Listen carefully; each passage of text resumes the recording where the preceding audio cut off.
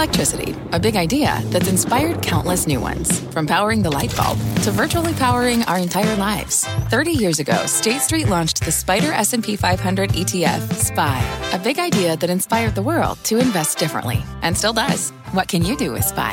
Before investing, consider the fund's investment objectives, risks, charges, and expenses. Visit ssga.com for a prospectus containing this and other information. Read it carefully before investing. SPY is subject to risks similar to those of stocks. All ETFs are subject to risk, including possible loss of principal. Alps Distributors, Inc. Distributor. You're listening to The Exchange. Here's today's show. Yes, it does, Scott, and thank you. I am Brian Sullivan in for Kelly once again, and welcome to The Exchange. Here's what is ahead. As you just heard, a big intraday turnaround for stocks, even shrugging off midday comments by the Fed's Loretta Mester that more restrictive policy may be needed. Markets in the green. Despite that, we are tracking everything from the macro to Main Street, seeing it's how impacting your money and the markets. Russia attacking energy infrastructure, Iranian oil workers going on strike, new fights between the White House and OPEC. What does it all mean for energy prices and inflation ahead? We'll dig in. And if inflation is really beginning to slow down, will some stocks get set to pop?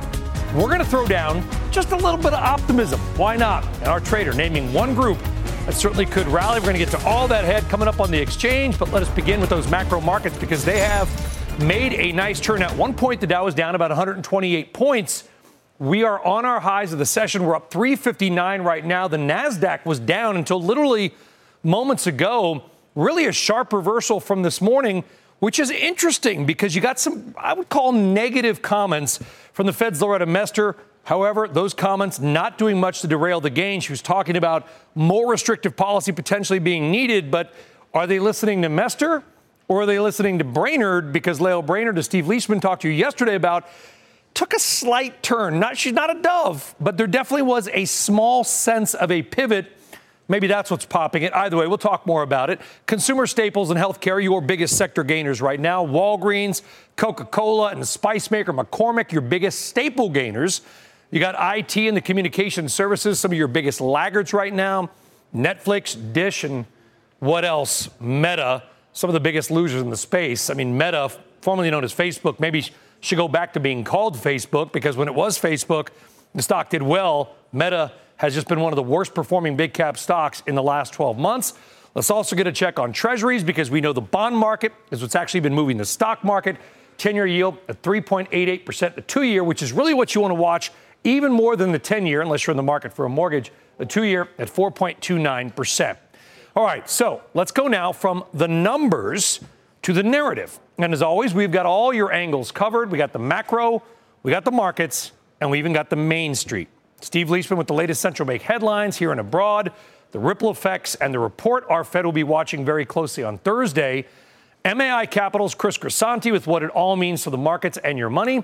And the CEO of Frost Bank is here with how this is all going to play out on Main Street and what he is hearing from customers right now. We'll get to all that, but let's begin with senior economics reporter Steve Leishman. Steve. Yeah, Brian, you're right. The market has shrugged off these very hawkish comments from Cleveland Fed President Loretta Mester. Came out in just the past hour. She says she doesn't believe inflation has peaked, and there's been no measurable progress on inflation.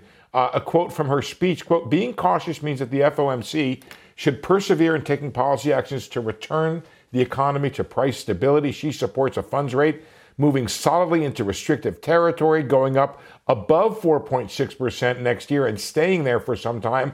This is somewhat counter to what we talked about yesterday with Fed Governor Lael Brainerd, who suggested there was maybe somewhat more progress on inflation and sounded a note of caution in hiking too far. A lot of this is all going to depend when it comes to Fed policy on the inflation numbers. On Thursday, we're looking for a 0.3 hike, higher than the last month, but the overall year should come down to 8.1%. That's the consensus forecast. But it's really the core number, which you can see goes up by 0.4, but because of the past numbers, the core year-over-year rate goes up 6.5%. And that's what leads, I think, to Loretta Mester's hawkish comments. The issue of risk in the financial system from all these rate hikes, another consistent theme in Fed speak these days. Brainerd saying liquidity is a little fragile in core markets.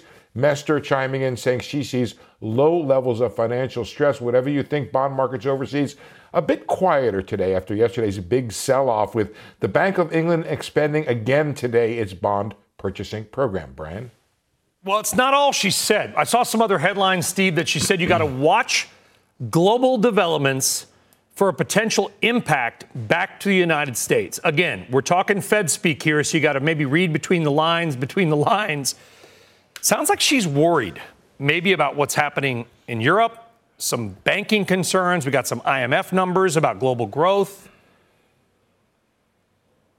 You think Mester sounds concerned is what you're saying. Yeah. You're not talking about Mester, but well, I mean, look, Brian, you are correct. She said all of those things, and she said a few other things that were also somewhat dovish. But what I'm talking about is what I feel to be the massive thrust of this speech, which was a hawkish thrust. She said, you can't even say inflation has peaked. There has been no progress on inflation. She favors a funds rate that goes up above 4.6%.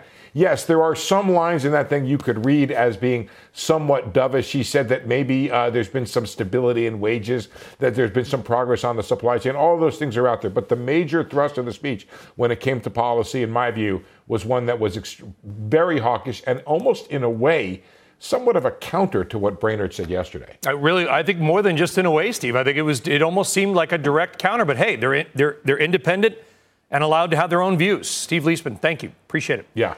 All right, so there's the setup from Steve. Now to what this all means for the markets. Joining us now is MAI Capital's chief market strategist, Chris Grisanti. Chris, you do have some reasons to be not so gloomy, maybe even, dare I say, optimistic. Get to that in just a moment. But I want to ask you directly. Markets are surging despite what you just heard from Steve and Loretta Mester. Why? Well, Brian, it's nice to be with you again. I think the primary reason is they're not telling us anything we don't know. I mean, look, the Fed's going to be tough on inflation. There's a war in Ukraine. There are CPI reports coming out on Thursday that are not going to be pretty. But the market is a discounting mechanism, and they're looking ahead 3-6 months down the road where things could be not as bad as they are today. Not as bad is not necessarily meaning good, Chris. But to your macro point, I think stock markets, you say discount's a fancy word for they try to predict. They move ahead of everything else, maybe 6, 9, even 12 months. Right. If we see a turn in equities higher to year end, could be seasonality. But do you think then it is pricing in what can be viewed as a dovish Fed pivot, or at least an end to direct rate hikes? Right. I don't think there's going to be a quote-unquote pivot, Brian. I think we're entering a new era of a higher rate deck. But having said that, there are plenty of stock markets that are just fine with a 10-year at 4 or 5%. And I have several reasons to be not quite as gloomy as you mentioned. First of all, it's not a bad thing if we go into a recession, which I think we will. It's not a bad reason that the economy is too strong and too many people are employed. This is not 2008, where the Fed was rushing to catch up with events, and it was really an existential crisis. Here, the Fed is on top of events. In fact, they're causing it. And when things get too painful, they can dial it back. So it's a much different recession. We're already down about as much as we would be in the typical post-war recession. So we're discounting quite a bit. And inflation is a different environment. So it's not all bad. Remember, earnings are reported in nominal dollars. So earnings will look that much better, all things being equal. So, and then I'm not saying go out and, buy everything around. I'm just saying maybe the time for selling is over, and it's time to plant some long-term fertile investments in a ground that nobody likes. Chris, I want you to sit tight for it. We're going to come back to you. I do got some breaking news on 3-year notes being up for auction. Rick Santelli's at the CME, and these auctions, they really matter to market sentiment, Rick. They indeed do, and this particular auction is the first of 3 for a total of $90 billion. This one's $40 billion 3-year notes, and the auction yielded a yield of 4.318, so a bit under 4.32%. As you look at the chart, you can see at 1 Eastern rates move up. When rates move up after an auction buttons up, usually means demand wasn't exceptional. In this case, that was the case. I gave it a C-. If I was in a bad mood, I could have given it a D+. The biggest grade off on this was the fact that the when issued market was trading 431, 431.8 where it ended up, higher yield, lower price. One of the worst metrics today was that dealers took the most they've taken in all of 2022. They took 27%. That's the highest amount since the end of last year. All the other metrics were actually pretty decent. And we need to be cognizant of the fact that not only do we need to issue a significant amount of paper, the rest of the globe, especially Europe, is going to be issuing a whole lot more potentially. And places like the UK that were supposed to be on the sell side of sovereign securities have found themselves on the buy side. And indeed, we need to pay very close attention to the ultimate buyers here and whether they remain sponsorship for U.S. Sovereign debts into the future, Sully. Back to you. EU today talking about adding more joint debt to combat the. I'm not sure what extra money is going to do other than buying more U.S. LNG. We'll see, Rick Santelli. Mr. Brightside, a C- instead of a D+. Thank you. All right. Let's go back now to MAI Capital's Chris Grisanti. It's the magic of TV. We can just switch out guests. Chris, we appreciate the patience. Let's have a little optimism, right? A little Sully side up, if you will. Two stocks you like, Domino's Pizza and the CME Group. Very different companies. Why each? That's true. Well, Domino's is a classic recession stock. And if you think like I do, that we are entering or about to enter a recession, pizza is a thing that folks trade down to in a recession. But unlike other recession stocks like Dollar General that have been doing great in anticipation for a crummy economy, Domino's is trading near its lows because of inflation worries about cheese and flour and also a problem getting drivers. We think a recession where unemployment goes up will solve their driver problem. We think it will also solve their ingredients problem. And so this is a classic chance to get a recession stock at a bargain price just as we're entering a recession. So I really like Domino's. The other is, it's not CME actually, Brian. It's Intercontinental Exchange. Same business, but we like ICE better. They own the New York Stock Exchange. They're trading at record lows. But they're a financial that doesn't take any credit risk or interest rate risk. They're trading at a 10-year PE low, and they own the Brent oil contract. So if you think that's a great market, they don't care whether oil goes up or down. They just care that it's traded heavily, which this year sure has. This is a great chance to enter an iconic financial company at a 10-year low PE. So we like them both in this market. ICE, not CME. I just wanted to see if you were paying attention, Chris. That's all. You got me, buddy. Just dropping random mistakes on TV. Chris Grisanti, thank you very much. My bad. MAI Capital. Little optimism there. Pizza and Intercontinental Exchange. All right. So we have now done macro. We've now done markets. And now let's get to the impact on Main Street. Our next guest has a front row seat to the trickle-down effect of rising rates on everything from small business loans to mortgages and savings account. Joining us now, it's Phil Green, CEO of Frost Bank, regional bank based in San Antonio, Texas, though much bigger than most truly regional banks. And to be fair, Phil, you're based in Texas, so the Texas economy is doing far better than probably many other states. That said, from where you sit right now, are we in or going to soon be in a recession? Well, thanks for having me. It's interesting. We had a meeting today with the leadership for all our regions throughout the state, and we serve 3 of the top 10 largest cities in the U.S. And I will tell you that the economy is still good. In fact, it's strong in many ways. But I will tell you that what we're beginning to hear from customers is that what the Fed has been trying to do with regard to slowing things down in interest-sensitive sectors, we're beginning to see evidence of that. And an example I would give you is the home building business. We talked to people recently where you've had some of the larger builders who are not following through on some development plans they've had on certain subdivisions because of demand. So you're beginning to see that flows through in some of the construction activity that you see around that and the preparation for development, things like that. Now, I don't want to overplay that. Things are still strong. And if you look at the numbers, particularly the August numbers, they still look really good. But what we're beginning to hear from customers who have that interest-sensitive aspect, real estate development, those kind of things, we're beginning to see some circumspection with those customers in terms of how they move forward. What's the direct impact of these mortgage rates, Phil? I mean, you see it. How big of a slowdown is it? Yeah.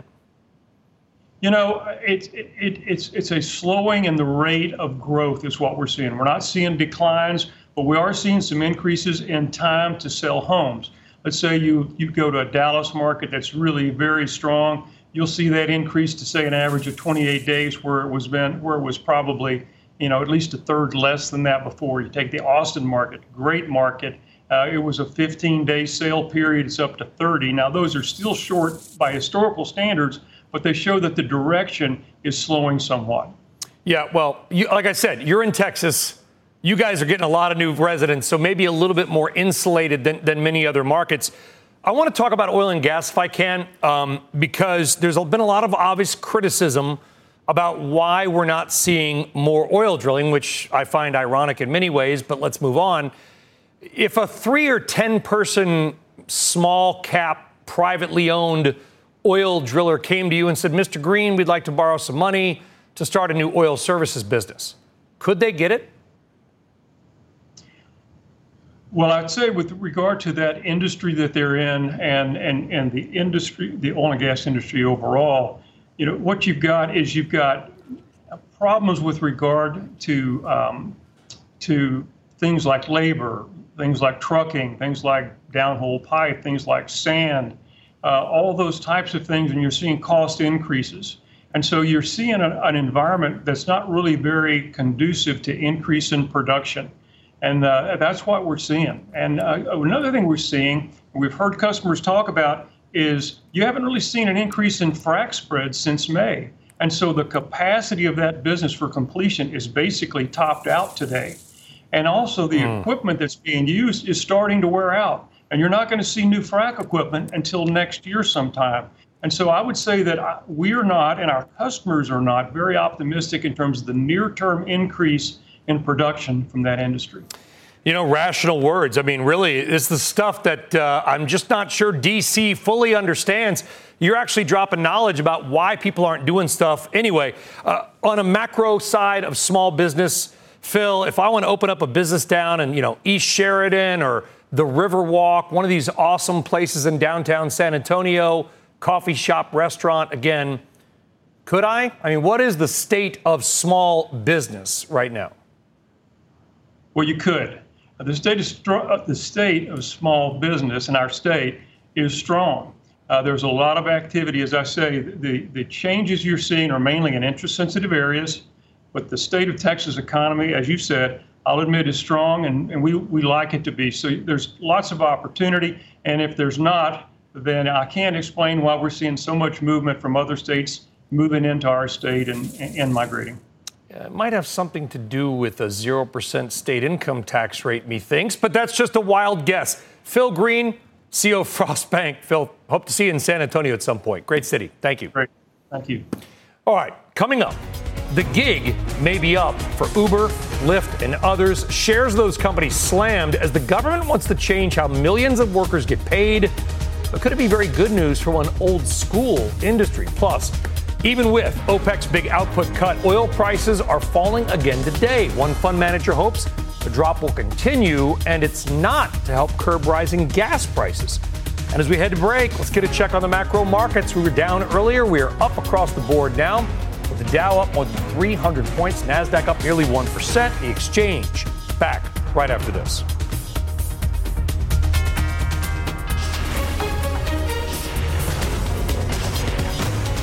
This is The Exchange on CNBC.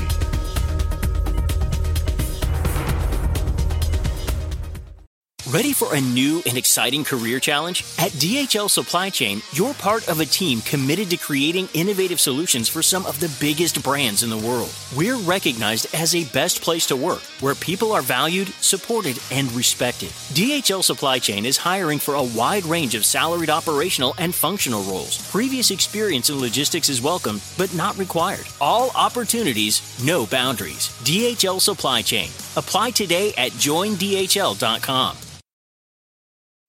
What's on the horizon for financial markets?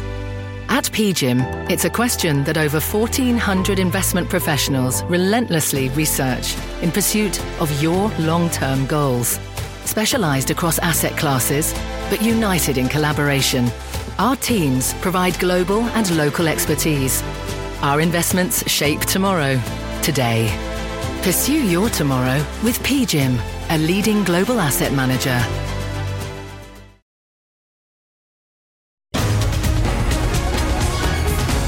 All right, welcome back. A massive change may be coming for millions of workers around America.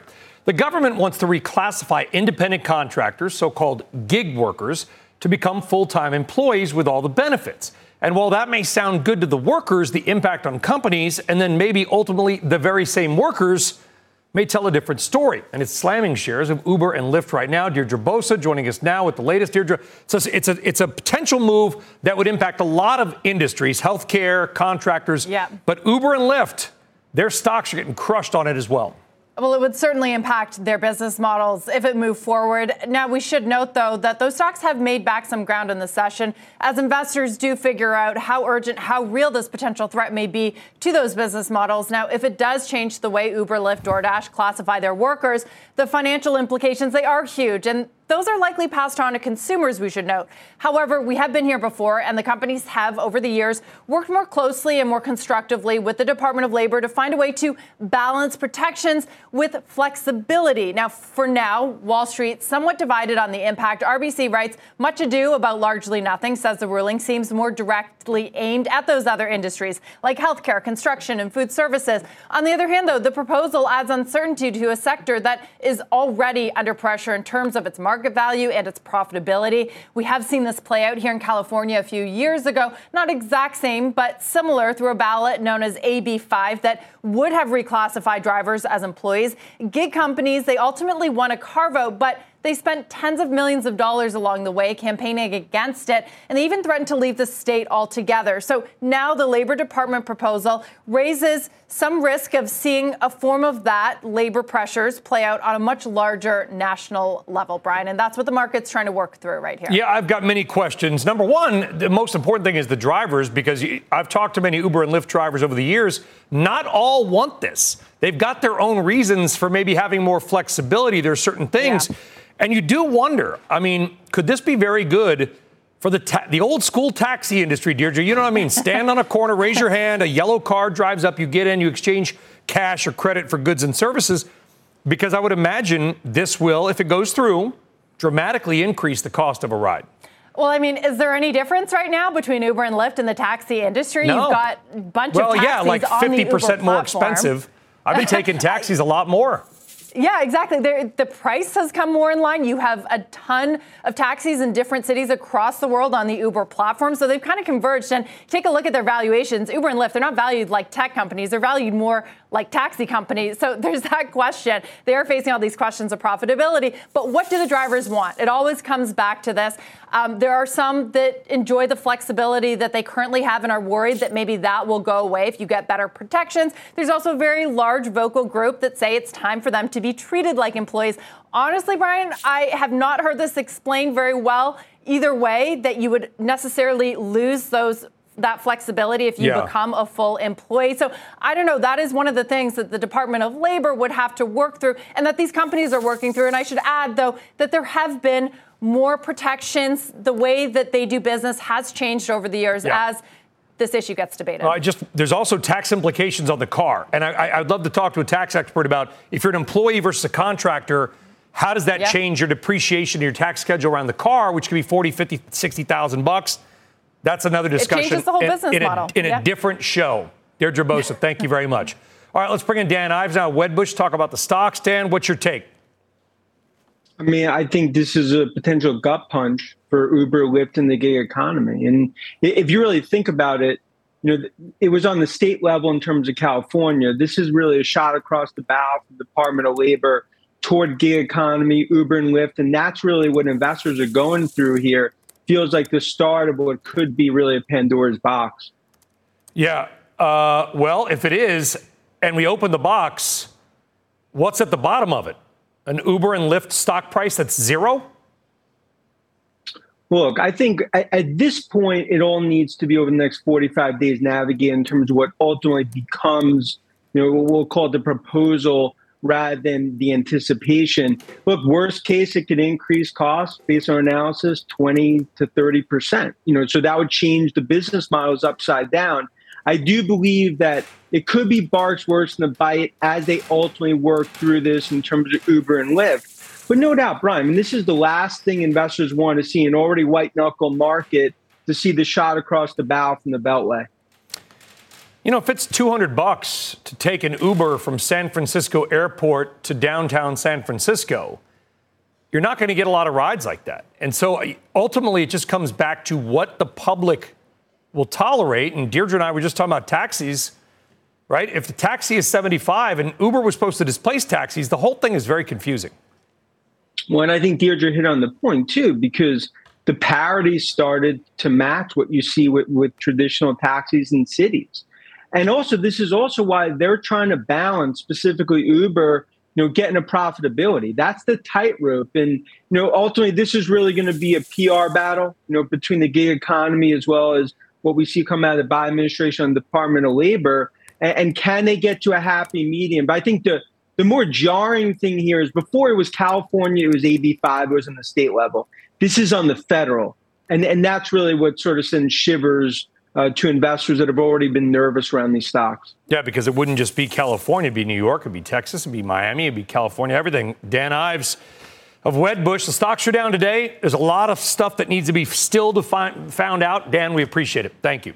Thank you. A lot of analysis. And by the way, this is not even implemented yet. It's a proposal. It may never happen, but certainly if you own these stocks, something to watch. All right. Coming up, if inflation is about to drop, what do you buy now? We're going to talk about it. But first, the Global Gaming Expo is underway. Where else? Las Vegas. You're going to hear from the CEO of DraftKings about the challenges he's facing, including, believe it or not, rising rates. And as we head to break, take a look at the Dow heat map. You've got Amgen and Walgreens, the biggest gainers. You've got Salesforce and Disney, your biggest laggards. But overall, we're higher. And we're back right after this.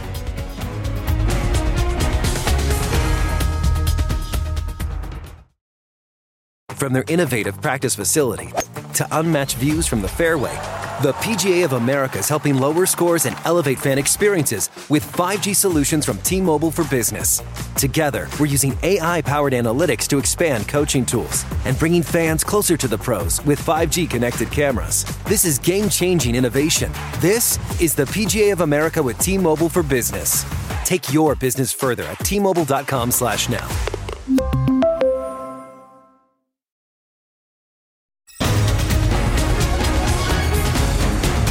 All right, welcome back. The markets are mixed once again. Hey, don't go after the messenger, but the NASDAQ is back to being negative. Not down a lot, but we are down in the red right now. Dow's up 325, so a little better day for the big cap stocks. Been a very, very volatile day in the market. Shrugging off, at least earlier, some comments from Fed Chairman Loretta Mester, or Cleveland Fed President Loretta Mester, about saying, basically, we're going to have to keep going after inflation, and monetary policy is going to remain restrictive for some time. Markets are up despite that, but now the NASDAQ turning back negative. All right, let's focus on a few individual names like Lululemon. Higher on an upgrade to overweight at Piper Sandler, the firm noting its strong sales momentum and opportunity in outerwear, I guess like jackets, as the calendar turns to fall and winter. Roblox lower after Barclays initiating it with an underweight. That's a fancy word for sell, citing challenging growth prospects now that the pandemic is over and people are getting back to reality, their terms. And speaking of reality, or lack thereof, Meta is lower again after a downgrade to neutral at Atlantic Equities. The bank saying a macro uncertainty is a hurdle to growth. That stock downgraded to a neutral when the stock's lost about half its value. Thank you, Atlantic Equities. Now to Tyler Matheson for his CNBC News update. Brian, thank you very much. The White House has laid out its timeline for its student debt forgiveness plan. Applications be available later this month. Officials expect the vast majority of claims going to be processed by the middle of November, and relief funds will start going out before the repayment pause ends on December 31. Prosecutors have dropped charges against Adnan Syed in the 1999 killing profiled in the podcast Serial. His lawyer says additional DNA testing further undermined his murder conviction that kept him in jail for 23 years.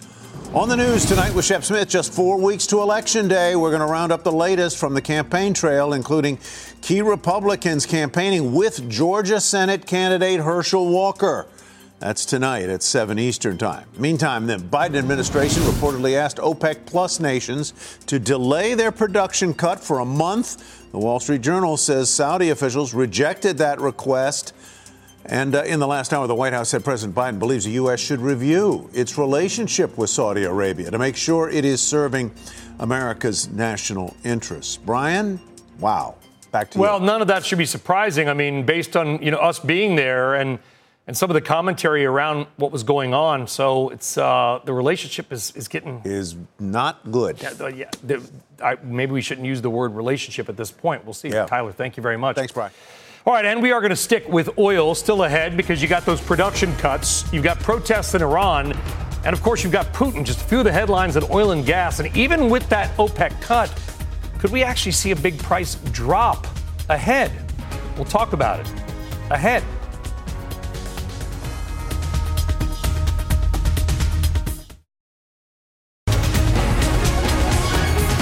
All right, welcome back to The Exchange. Gasoline prices are back on the rise around America. According to AAA, the average price for a gallon of gas is up 11 cents in the past week and has climbed 20 cents over the past month.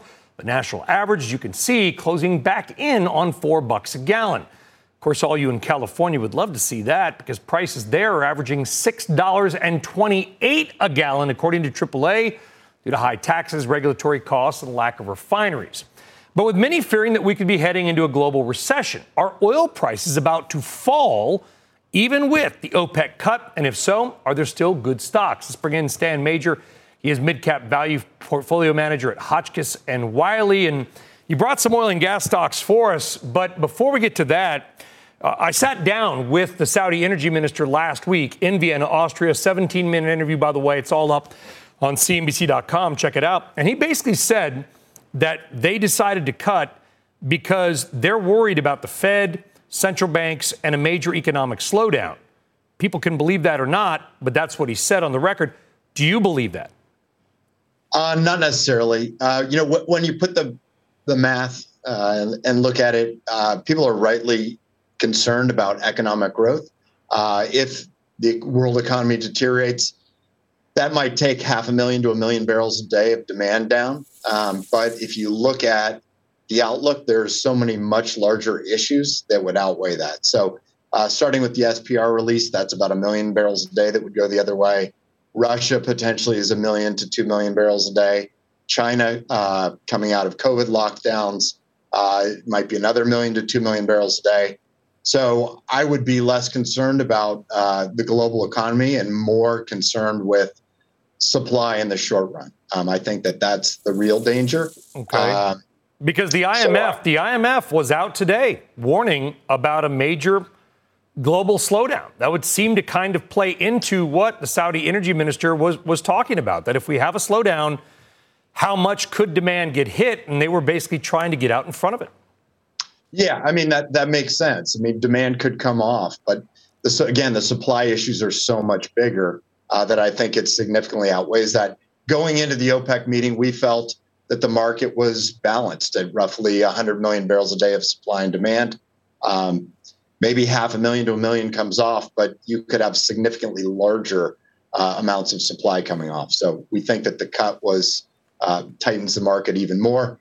But the bigger issue, Brian, is longer term. Yeah. Oil and gas, it's a depleting business.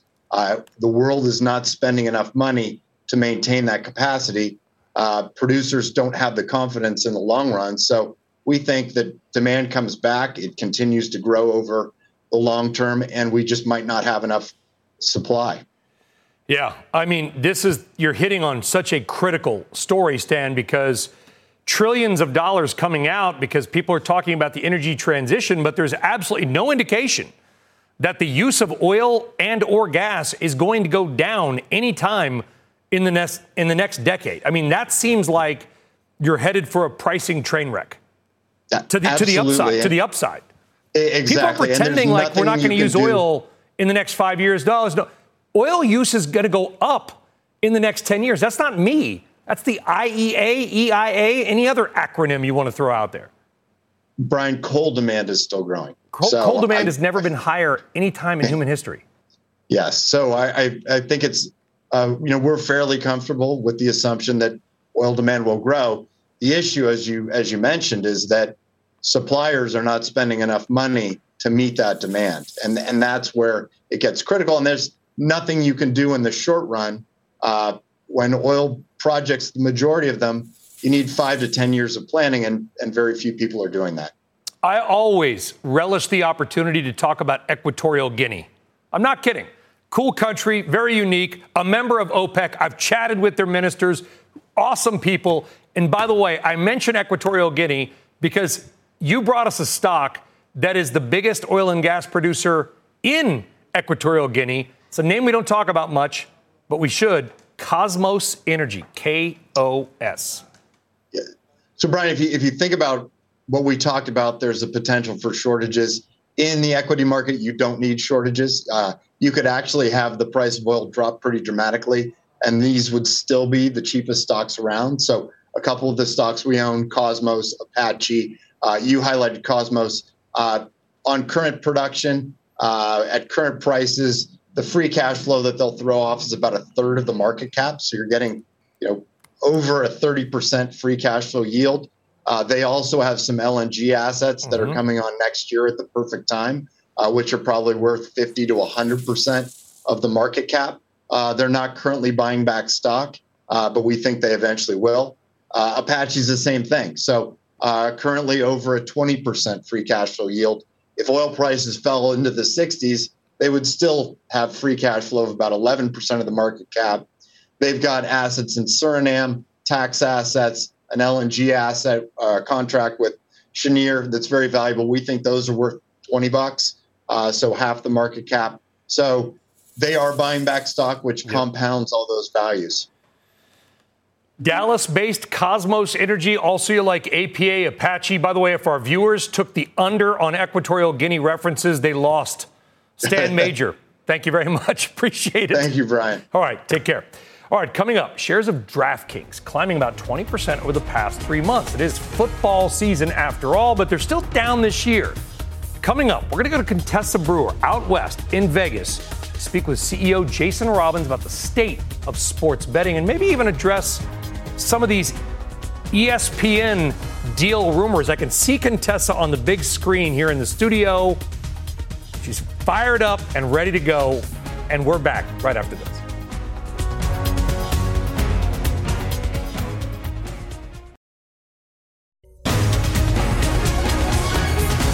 All right, welcome back. Let's talk sports betting, because if you follow me on Twitter, you know it's something I'm pretty hot on and pretty good at, along with millions of other Americans. It's huge.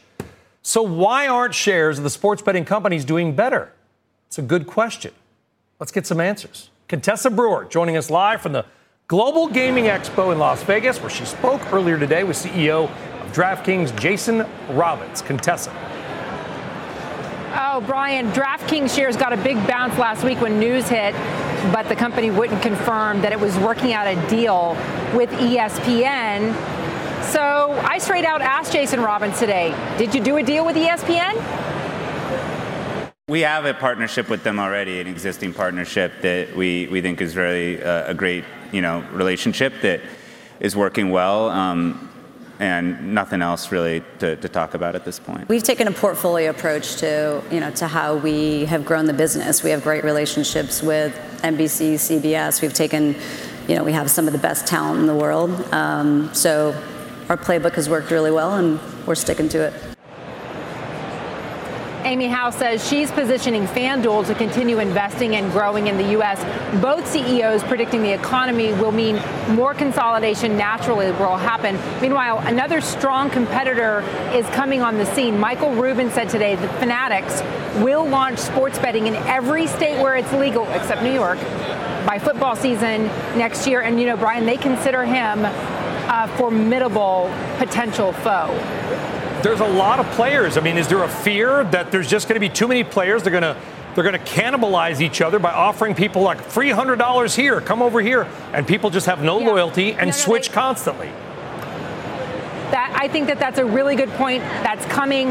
They think that M&A, because of the credit liquidity issue, is going to freeze up a bit. But as people fall off, naturally. And then, yes, they think maybe there's going to be 5 big performers nationwide, not 15 or 20.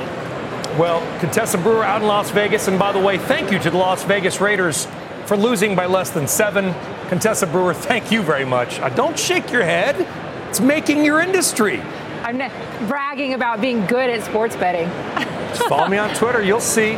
Contessa, now I'm doomed because I said that. All right, Contessa, thank you. Coming up, the NASDAQ, the underperformer yet again today. Quint Tatro says there is a trade here. We're going to get it next.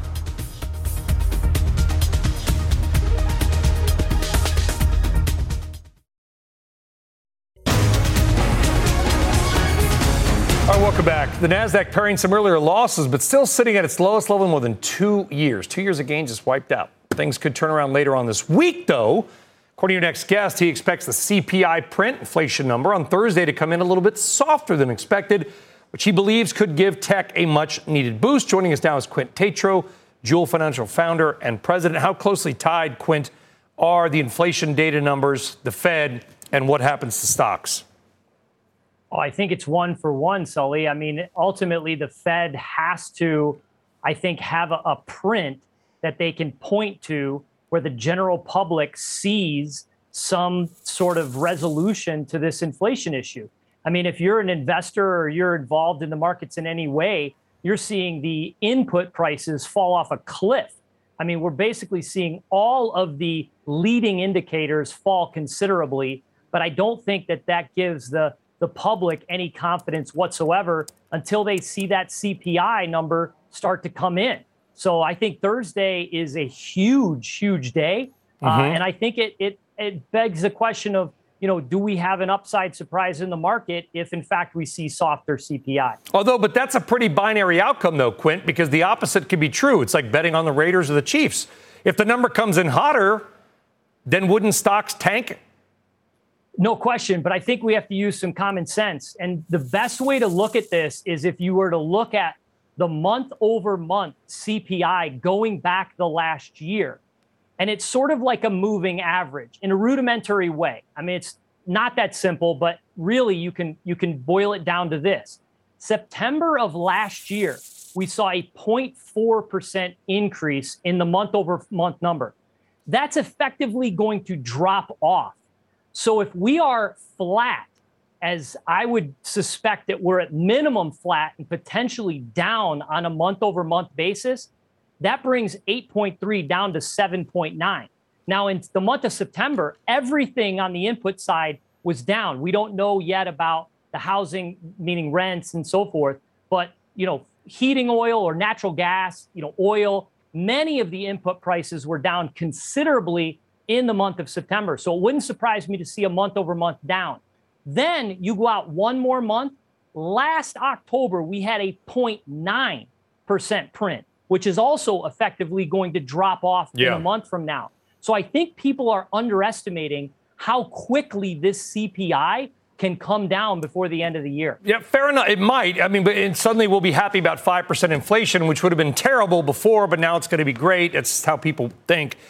But here's the worry I have, Quint. We've gotten used to these markets either going up or going down, right? They bottomed out, now they're going to pop. What if Stanley Druckenmiller and Ray Dalio and those guys, billionaire hedge fund managers, who are saying stocks could do nothing for 5 years? What if they're right? Yeah, I mean, the old adage rings true, right? It could be a stock picker's market, but the reality is, been in this game a long time, as you have. I mean, markets do go up, markets go down. But the reality is, as we sit here today, we are vastly stretched to the downside. I mean, you've mentioned the NASDAQ and the tech, but if you look at small caps, for instance, they're trading at valuations we haven't seen in decades. So the reality is that any hint of good news in the other direction, and I think we're going to see a tide shift considerably. Does that take us to new highs and ultimately advancement? Maybe not, but it might, soften the year-end blow if we can sort of see a bounce back into the end of the year. Quint Tatro, Jewel Financial. Quint, always a pleasure to have you on. Watching that CPI Thursday, it's going to be a big deal. Thank you. Thanks, Sully. All right, Meta revealing the details about its latest headset, virtual reality. We're going to get details, maybe even including pricing, coming up as that stock is down 3%. Stick around.